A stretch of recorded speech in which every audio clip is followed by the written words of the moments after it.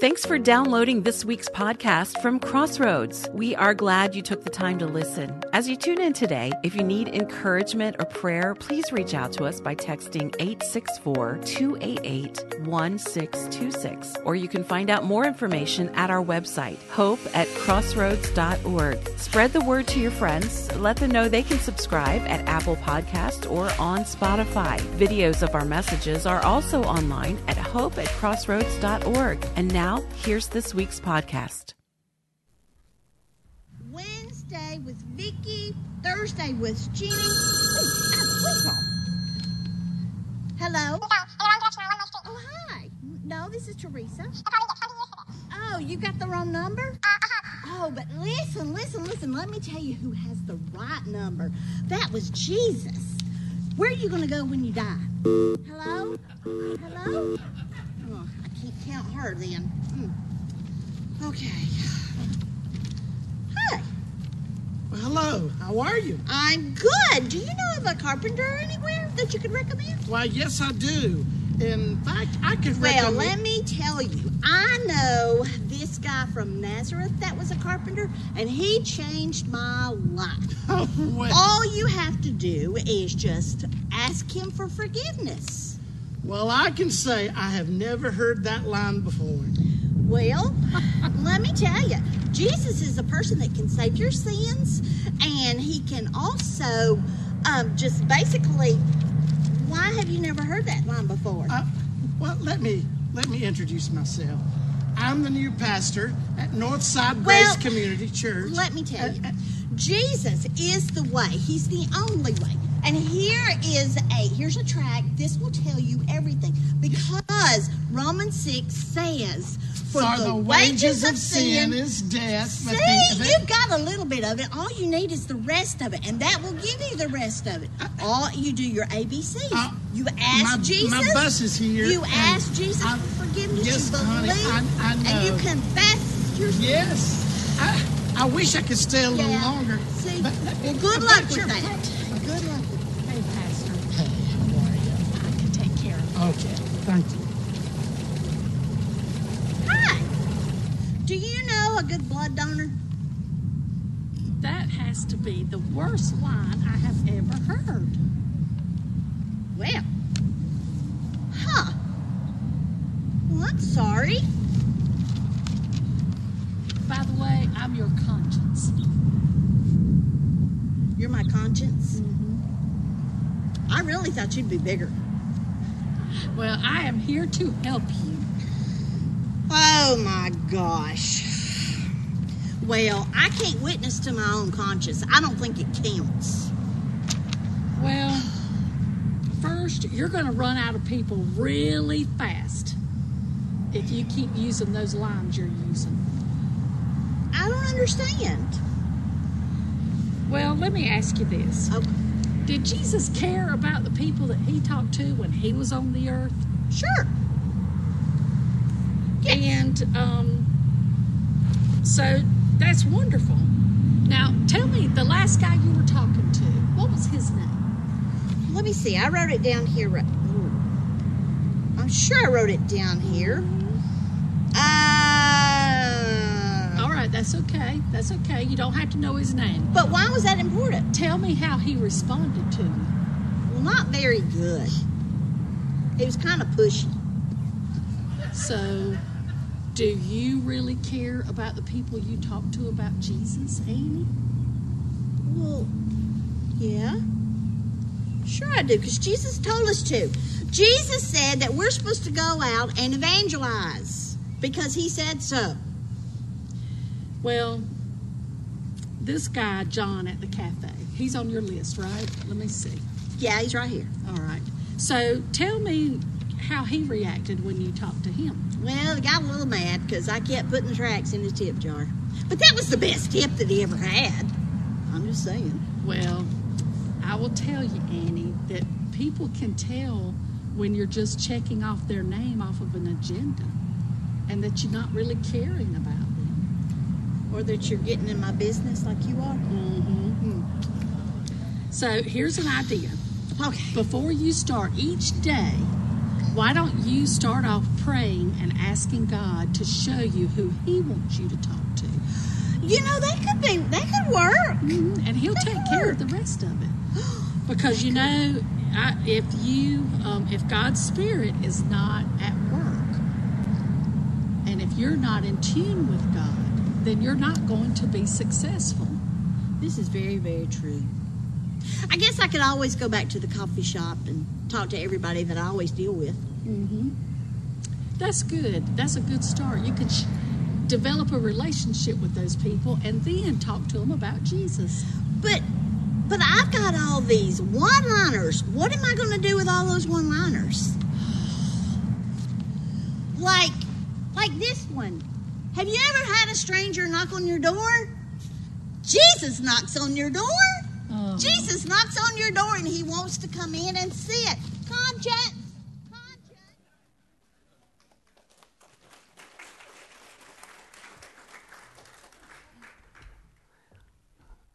Well, good morning. I hope those aren't any of your techniques. Maybe that video should have been titled, What Not to Do.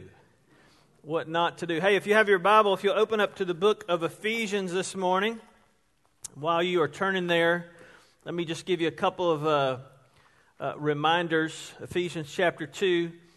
We have a couple new small group classes that are continuing today. Singles again, which will meet right behind this building in the education building. If you're new, just find me or find one of our staff and we'll lead you up there this morning. Connie is leading that class. And then also, I started a class a couple of weeks ago for those that are looking for a place to plug in on Sunday. So would love for you to join us. I want to kind of talk to you about this morning about some good news. And the reality is, and they did a great job with the video and the drama and the skit, is that we make it very difficult, more difficult than it should be, to share the good news of Jesus. When I find out that there's a new restaurant in town and I go eat there and there's good service and great food, nobody has to prompt me to tell other friends about it. It comes naturally because it's good. It's good. I enjoy it. And our relationship with Jesus should be the same way when we share the good news. So this morning we're going to kind of talk about, is the good news still good? And I'll go ahead and give you the punchline of the sermon. If you need to slip out early, the answer is yes. But why is it good? And we're going to talk about that this morning. So let's look at it together. Ephesians chapter 2, starting with verse 1, says, You were dead in your trespasses and sins, in which you formerly walked according to the course of this world, according to the prince of the power of the air, of the spirit that is now working on the sons of disobedience. Among them we too all formerly lived in the lust of our flesh, indulging the desires of the flesh and of the mind, and were by nature children of wrath, even as the rest. And here's the transitional verse in this passage. But God. Love those words. But God, being rich in mercy because of His great love, with which He loved us, even when we were dead in our transgressions, made us alive together with Christ. By grace you've been saved, and raised us up with Him and seated us with Him in the heavenly places in Christ Jesus, in order that in the ages to come He might show the surpassing riches of His grace in kindness toward us in Christ Jesus. For by grace you've been saved, through faith, and not of yourselves. It is the gift of God, lest any man should boast, not a result of works. Verse 10, For we are His workmanship, created in Christ Jesus, for good works which God prepared beforehand, that we should walk in them. My prayer this morning, for every single one of us, including the preacher, is that I will know with clarity, am I a child of God? Am I a Christian? Because I think in our culture and even in the church world, we have so confused, pastors, which I am one now, so I'll put myself in that group, have so confused us about what it means to know Jesus, what it means to be a Christian, what it means to be saved. Is it having your name on a church roll? No. Is it being a great church member? No. Is it improving our lives or allowing Jesus to improve our lives? No. Jesus did not come to make us better. Is that a surprise to you? Jesus came to make us brand spanking new.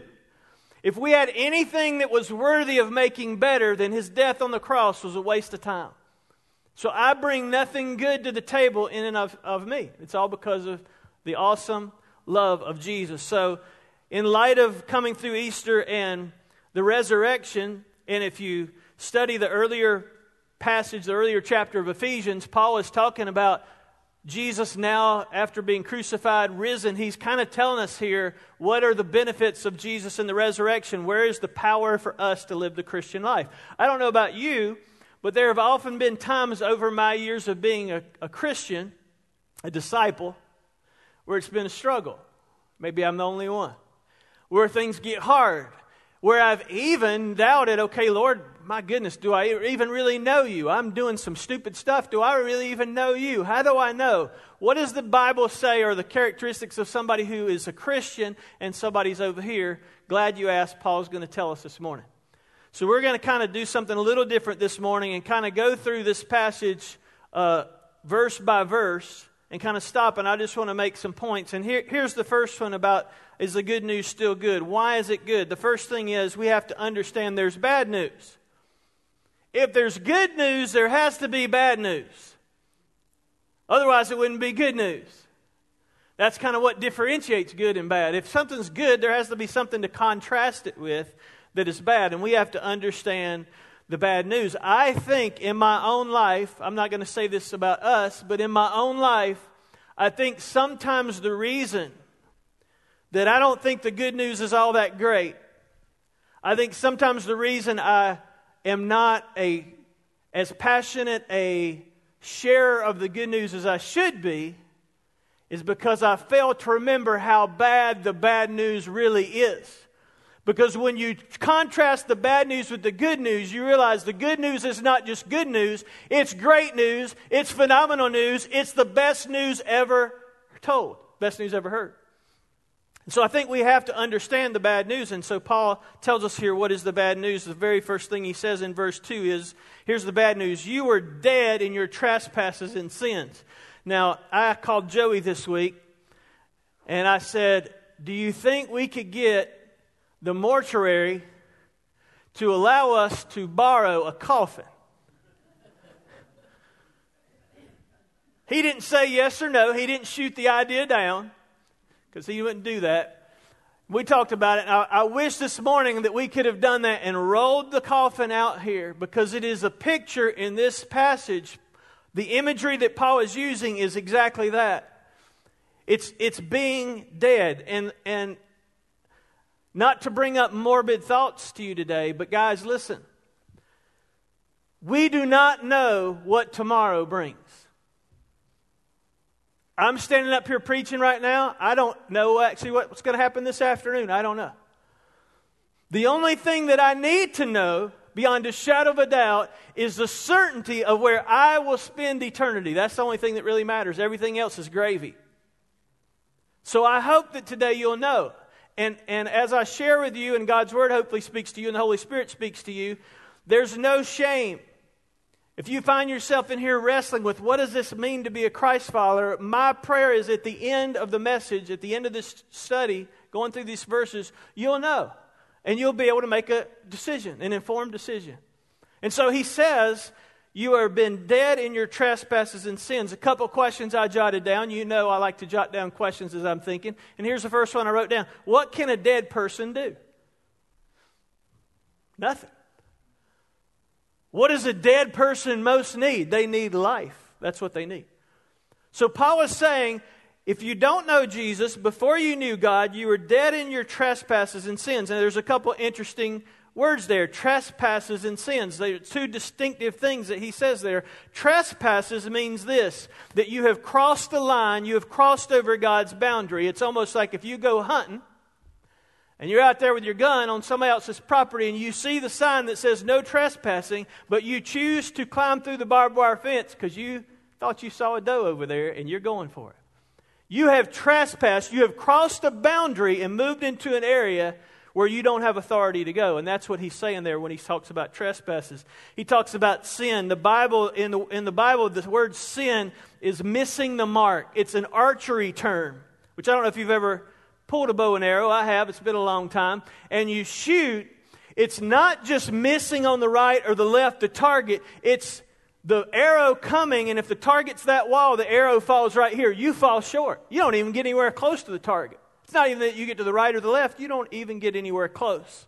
And Paul is saying, those of us who are dead in our trespasses and sins, we miss the mark, we cross the line. Now, let me just say this too. This is one kind of imagery that we find in the Bible when it talks about people who don't know Jesus.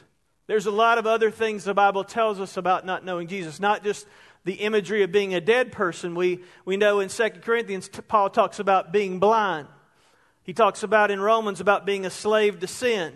We studied in Mark about people who were sick, spiritually sick, under the power of darkness. Paul says in Ephesians, we're an alien and a stranger if we don't know God. So there are a lot of different descriptive words that we find in the New Testament about not knowing Jesus. But here's the interesting thing, and this is why this is bad news.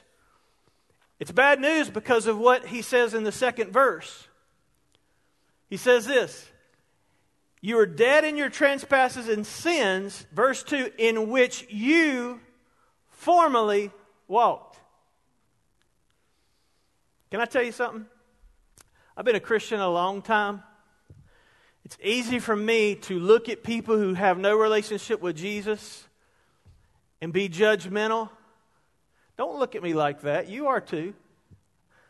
It's easy for me to be judgmental and go, why are they doing that? Why would they act that way? It's easy for me to look at media and get all hyped up and get angry at people who are acting that way. And when you don't know Jesus, that's the way you're going to act. But here's what Paul is saying.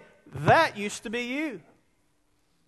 So I can get angry and upset, but that used to be me.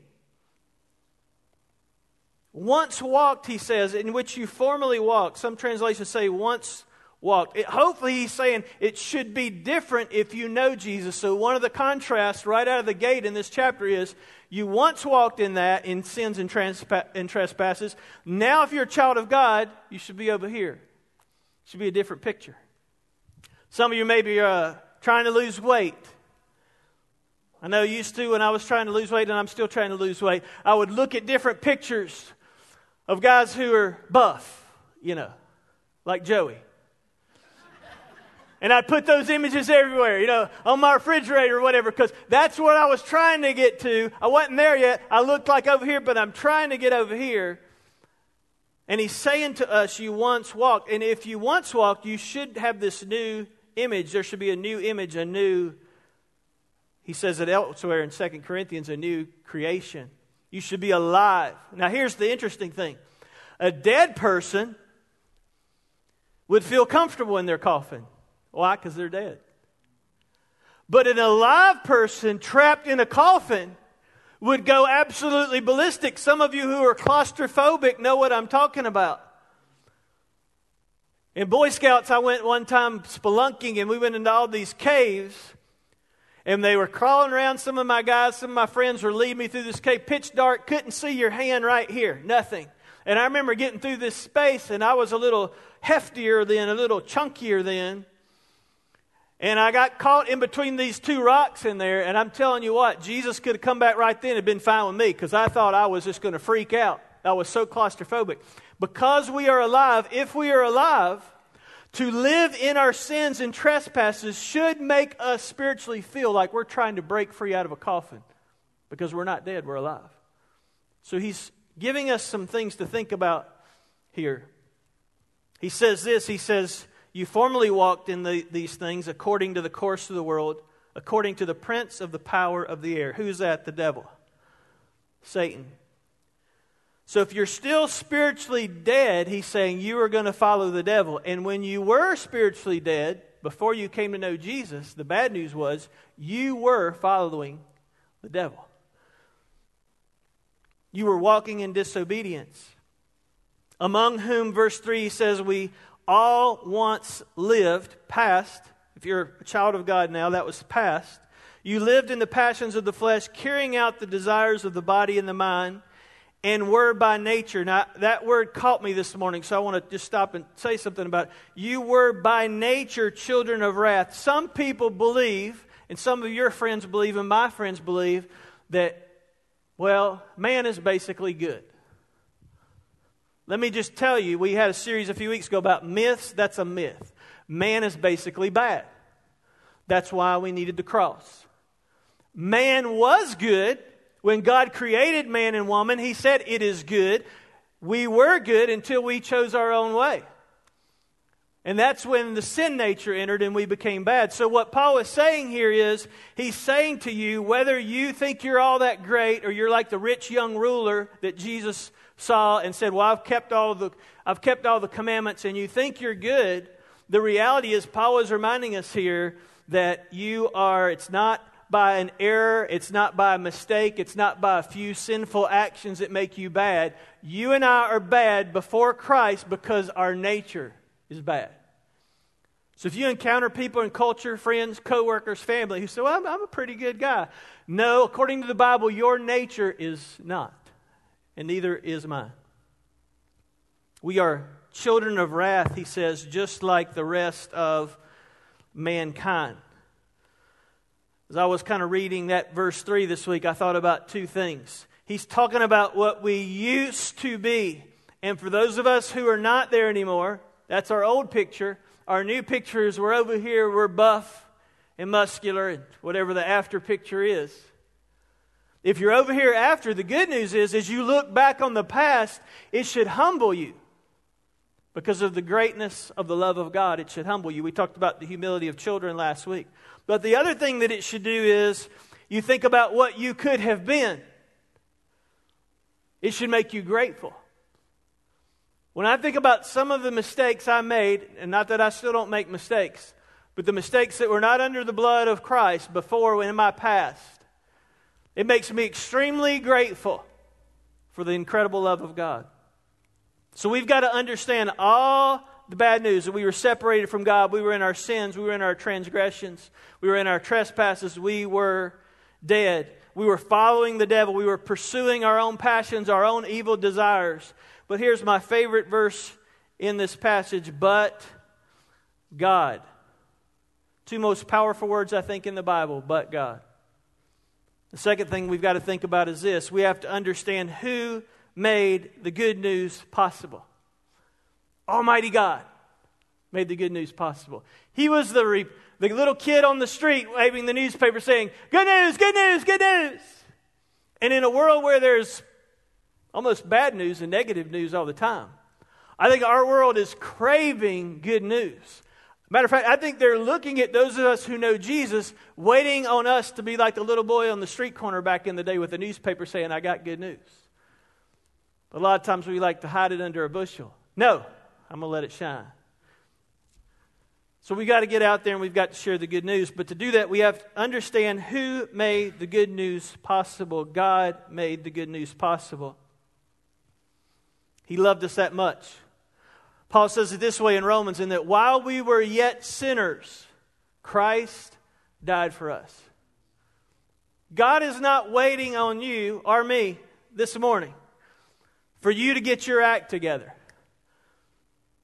I know statistically, not that I'm God and not that I'm all-knowing, but I know probably statistically there's at least a couple people in here that are over here, and you want with all your heart to be over here. And maybe some of your thinking is, if I could just clean myself up enough to be presentable to come to God. Dear friend, that will never happen. That's the greatness of God. God is the one that will clean you up. God is the one that will forgive you. God is the one that stands there arms wide open waiting on you just exactly like you are. Now, does He want you to stay exactly like you are? No. That's why He loves you. But He's waiting for you. And when you understand that He is the one who made the good news possible, He made the good news possible by sacrificing His Son on the cross, then it takes on a different meaning. So what is that good news He made possible? Well, that's the third thing. We have to understand what the good news is. We have to understand what the gospel means good news. We have to actually understand what is the good news. And Paul outlines it for us because he says this in verse 4. God being rich in mercy. So let's stop. I'm going to stop along the way here several times. Rich in mercy. What is mercy? Mercy is you and I not getting what we deserve. That's mercy.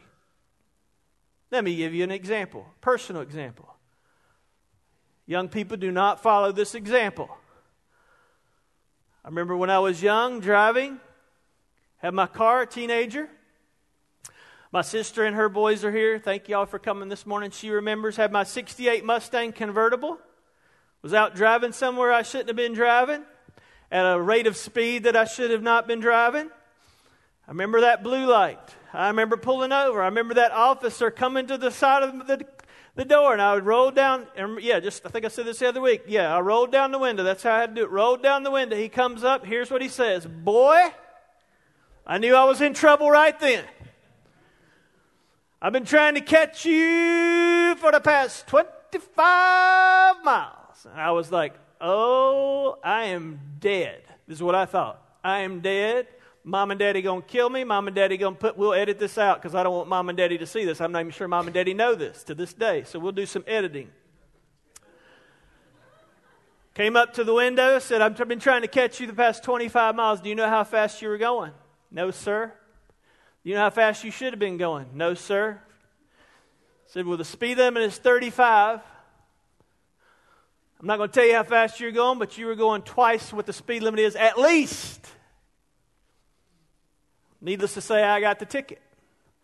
And he said, this ticket right here, this is a special ticket. This ticket means you get to come talk to the judge.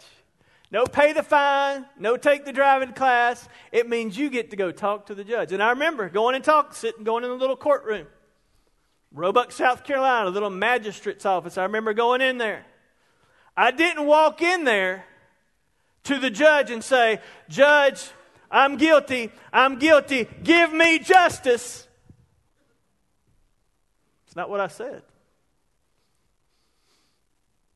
Because I watched Judge Judy, I said, I throw myself on the mercy of the court. Don't ask me how it happened, but somehow I walked out of there, and that was not recorded. Well, it is now because it's on camera. It was not recorded permanently anywhere. That's mercy. Mercy is not getting what we deserve. What I deserve, what I have earned, the verse of Scripture that Teresa was trying to get the folks in the video to get, what I have earned, according to Paul in the book of Romans, is the wages of my sin is death. The wages, you get wages when you go work. You get a paycheck, you get a wage. My wage that I have earned as a human being is death. That's the wage I earned on this side of the story. But God, the good news is God is rich in mercy. Why is He rich in mercy? The verse goes on to tell us why He's rich in mercy. He's rich in mercy because of the great love that He has for you and me. John 3:16, you know it, says it this way, For God so loved the world that He gave His only begotten Son, that whosoever believes in Him will not perish, but will have everlasting life. For God did not send His Son into the world to condemn the world. That's not why Jesus came, to condemn you and you say you're a sorry sack of garbage. No, that's not why He came. Jesus came into the world not to condemn the world, but through Him the world might be saved. That's His plan. He doesn't want any of us to perish. He wants all of us to come to know Him because of His great love. Here's the interesting thing I thought about this week. Every reason for God's love and God's mercy, by the way, is found in one person, Jesus.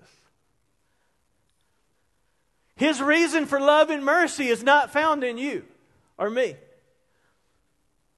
We don't give Him any reason to love us because we're sinners. Now, He loves us because He created us, but when it comes to salvation, there's nothing that we can do to earn salvation. He loves us with the great love anyway. Therefore, I think maybe it would help some of us, myself included from time to time, to stop trying to make yourself lovable to God. He already loves you. You don't have to do anything for Him to love you. He already loves you because He chooses to love you.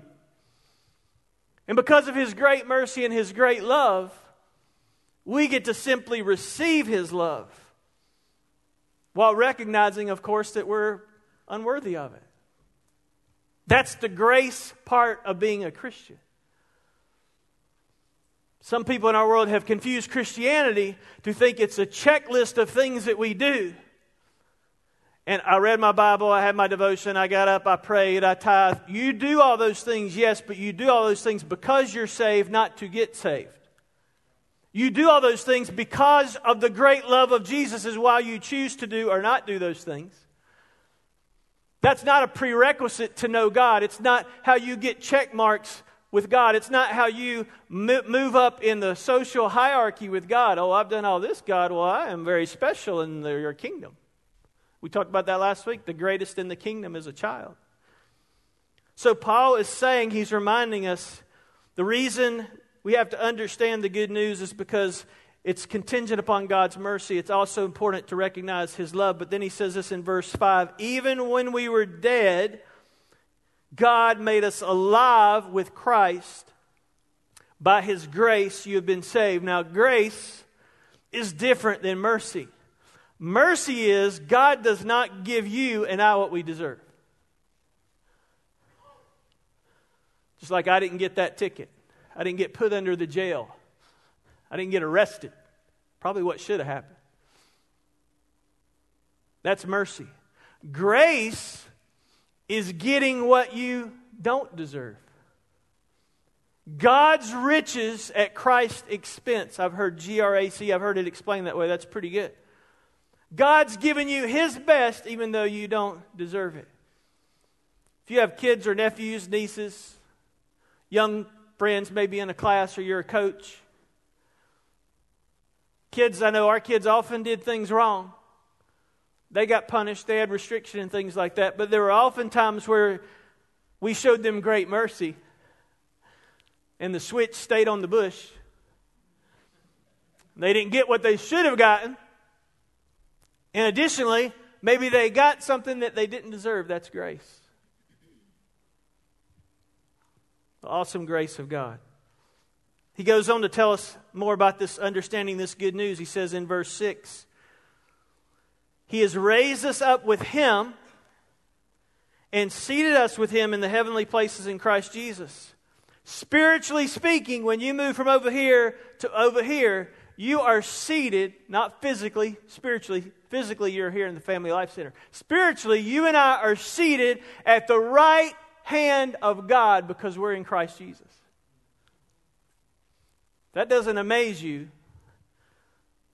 And the synapses are not firing this morning because I was over here. I was dead spiritually. I was in a coffin. I was dead in my trespasses and sins. I was headed to hell because of the work of the Holy Spirit and me receiving the free gift of God. Now I'm over here and I am seated at the right hand of God in Christ Jesus. That's called transformation. That's amazing. And that's not anything I bring to the table. Again, that's because of the goodness of God. So I'm raised up and I'm seated with Him. Why in the world would Jesus do that? Why would He do that? Here's why. Verse 7, I love this. So that in the coming ages, in order that in the ages to come, He might show the surpassing riches, immeasurable riches, some translations say, of His grace in kindness towards us in Christ Jesus. So one way to see the greatness of the grace of God is to see how Paul is explaining here that God is begging you and I to receive His grace so that He can do what He says there in verse 7. He can show the surpassing riches of His grace. You know, sometimes when I offer somebody a gift and they refuse to accept it, I just stick it back in my pocket and I move along. That's not God. Aren't you glad? In my life, God, through preachers and through the Bible and through small group leaders and Sunday school class teachers and camp people, over and over and over and over and over again, people shared the good news with me, and I kept rejecting, until finally one day I said, okay, I'm going to accept this free gift. That shows us the awesome love of God, that He continues and continues and continues to pound at our heart. And maybe you're sitting here this morning and your heart is pounding and you're going, I don't understand physically what's happening to me right now. I will tell you, it could be that the Holy Spirit is knocking on your heart again and again and again and again. You're saying, why would the Holy Spirit do that? Why would He do that? The Holy Spirit's not an it, by the way. Why would He do that? Because of the greatness of the love of God. He loves you.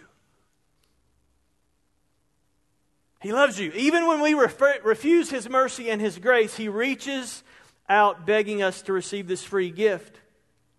Because He says in verse 8, "For by grace you've been saved through faith.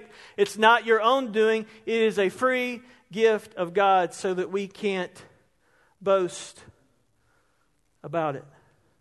It's almost like this. The wording there and the imagery that He's trying to communicate is, Heath will understand this, at Dorman High School, the best high school in the nation. Yeah, I know. Wishful thinking, I know. But when we went there, the old Dorman, the real Dorman High School, it was, where Walmart now is. When we went there, when you would come into the lobby of Dorman High School, there were these huge trophy cases. Glass cases of all these trophies that were in there, basically to say, look at Dorman High School.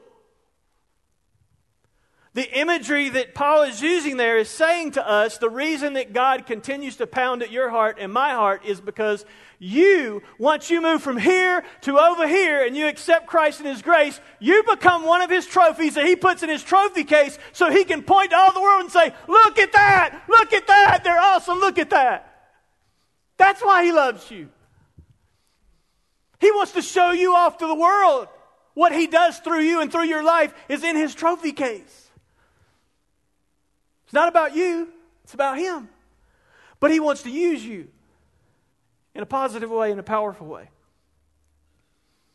So how do we get a hold of this good news? What's so good about it? We got to understand there's bad news. We have to understand who made the good news possible. We've got to understand what the good news is all about. And if you have moved from here to here, dear friend, you have all the tools, all the information necessary to go out and share your faith. You may feel like you don't. You may feel like you don't know the Bible very well. You may feel like you're not equipped very well. You may feel like you're not a fantastic speaker. Regardless of what you think, I will tell you, I don't feel like I'm any of those things. And when I start to feel like I'm some of those things, and that I do that, I think that's when God goes, well, you're not really dependent on me very much, are you? Because a person's acceptance of what I share when it comes to the good news, whether they accept it or not, is on them, not on me. God does not task you and I with the results of sharing our faith. He only says, go share your faith. He doesn't say, go share your faith. And by the way, I'm expecting this week 10 out of 10. If not, next week we're going to add on and you're going to have to do 15. Some of us in our work ethic, in our work mode, and maybe doing sales and stuff, that's what happens in those cultures and in that world. That's not how it works with Jesus. The last thing He says to us is this. Verse 8, by grace you've been saved through faith, not of yourselves, it's a gift of God. Not a result of works, so nobody can boast. But here's the key part. Verse 10, we are His workmanship, created in Christ Jesus for good works, which God prepared beforehand, that we should walk in them. And then He has a transitional couple of words in the next section. Therefore, remember. Therefore, remember. That's the last thing we have to do is remember. God did not just save us from the wrath over here that we would have incurred had we not accepted His love and His mercy and His grace. But He moved us from being over here to over here in right standing with Him and to have His grace and mercy and to be a child of God. Why? So that we could be His workmanship. The word there, the Greek word, is poiema, which actually means poem, which actually could be translated a work of art. In other words, God did this work in our heart and in our life, yes, to free us from hell, to free us from our trespasses and our sins, to give us eternal life and move us over here. But it wasn't just so we could move over here and just be a trophy in the trophy case, as awesome as that is. It's so that we would partner with Him, the creator of the universe, and be a co-laborer by our workmanship that He has created for us to do in Christ Jesus before even the foundation of the earth. He has stuff for us to do. Works don't play a part in securing our salvation, but show me a person who is a child of God and they will be doing works not to get saved, not to gain God's acceptance. They will be doing that as a lifestyle of thankfulness because of what God has done for them. When my kids, early on, they had a chore list. I grew up with a chore list. I know that probably is outdated, old-fashioned, and some people are going, what is a chore list? We had, my sister can vouch for this at home, a chore list on the refrigerator. There were boxes. There were things to check. Empty the trash, vacuum, wash the dishes, blah, blah, blah. This chore list that was on there. And you know what? Sometimes we did it, and our mom and dad was, of course, we were latchkey kids. They both worked full-time. They were ecstatic. They were excited. But there's some times where we didn't. We had schoolwork, or maybe we wanted to watch reruns of whatever, Match Game 78 or whatever the game show was on TV. Some of you guys, I know. It's okay. Price is Right, whatever. And we didn't get them done. And they would come home. Their love for us did not change because we did things or we didn't do things. And we didn't do things on the chore list to get them to love us or not love us. We did things on the chore list because they worked 40, 50, 60 hours a week. They were dead dog tired when they came in the house. And all we wanted to do as teenagers was just show mom and dad a little bit. We love you. You let us live here rent free. You let us eat here rent free. So it was a thank you. It wasn't to get in their graces. And God has prepared you and I before the foundation of the world to do some of those works. You say, Jack, what are those works for me? I don't know. Ask the Lord and He'll tell you what those works are for you. So here's the question this morning. 2 questions. Here's the first one. Have you received the good news? Have you received the good news? Not just have you heard the good news, but have you received the good news? Because if you haven't received the good news of Jesus, then you're the before picture that Paul just described. And it's really simple. I'm very fearful that in the church culture we have really complicated it. Because it's very simple to receive the free gift of God.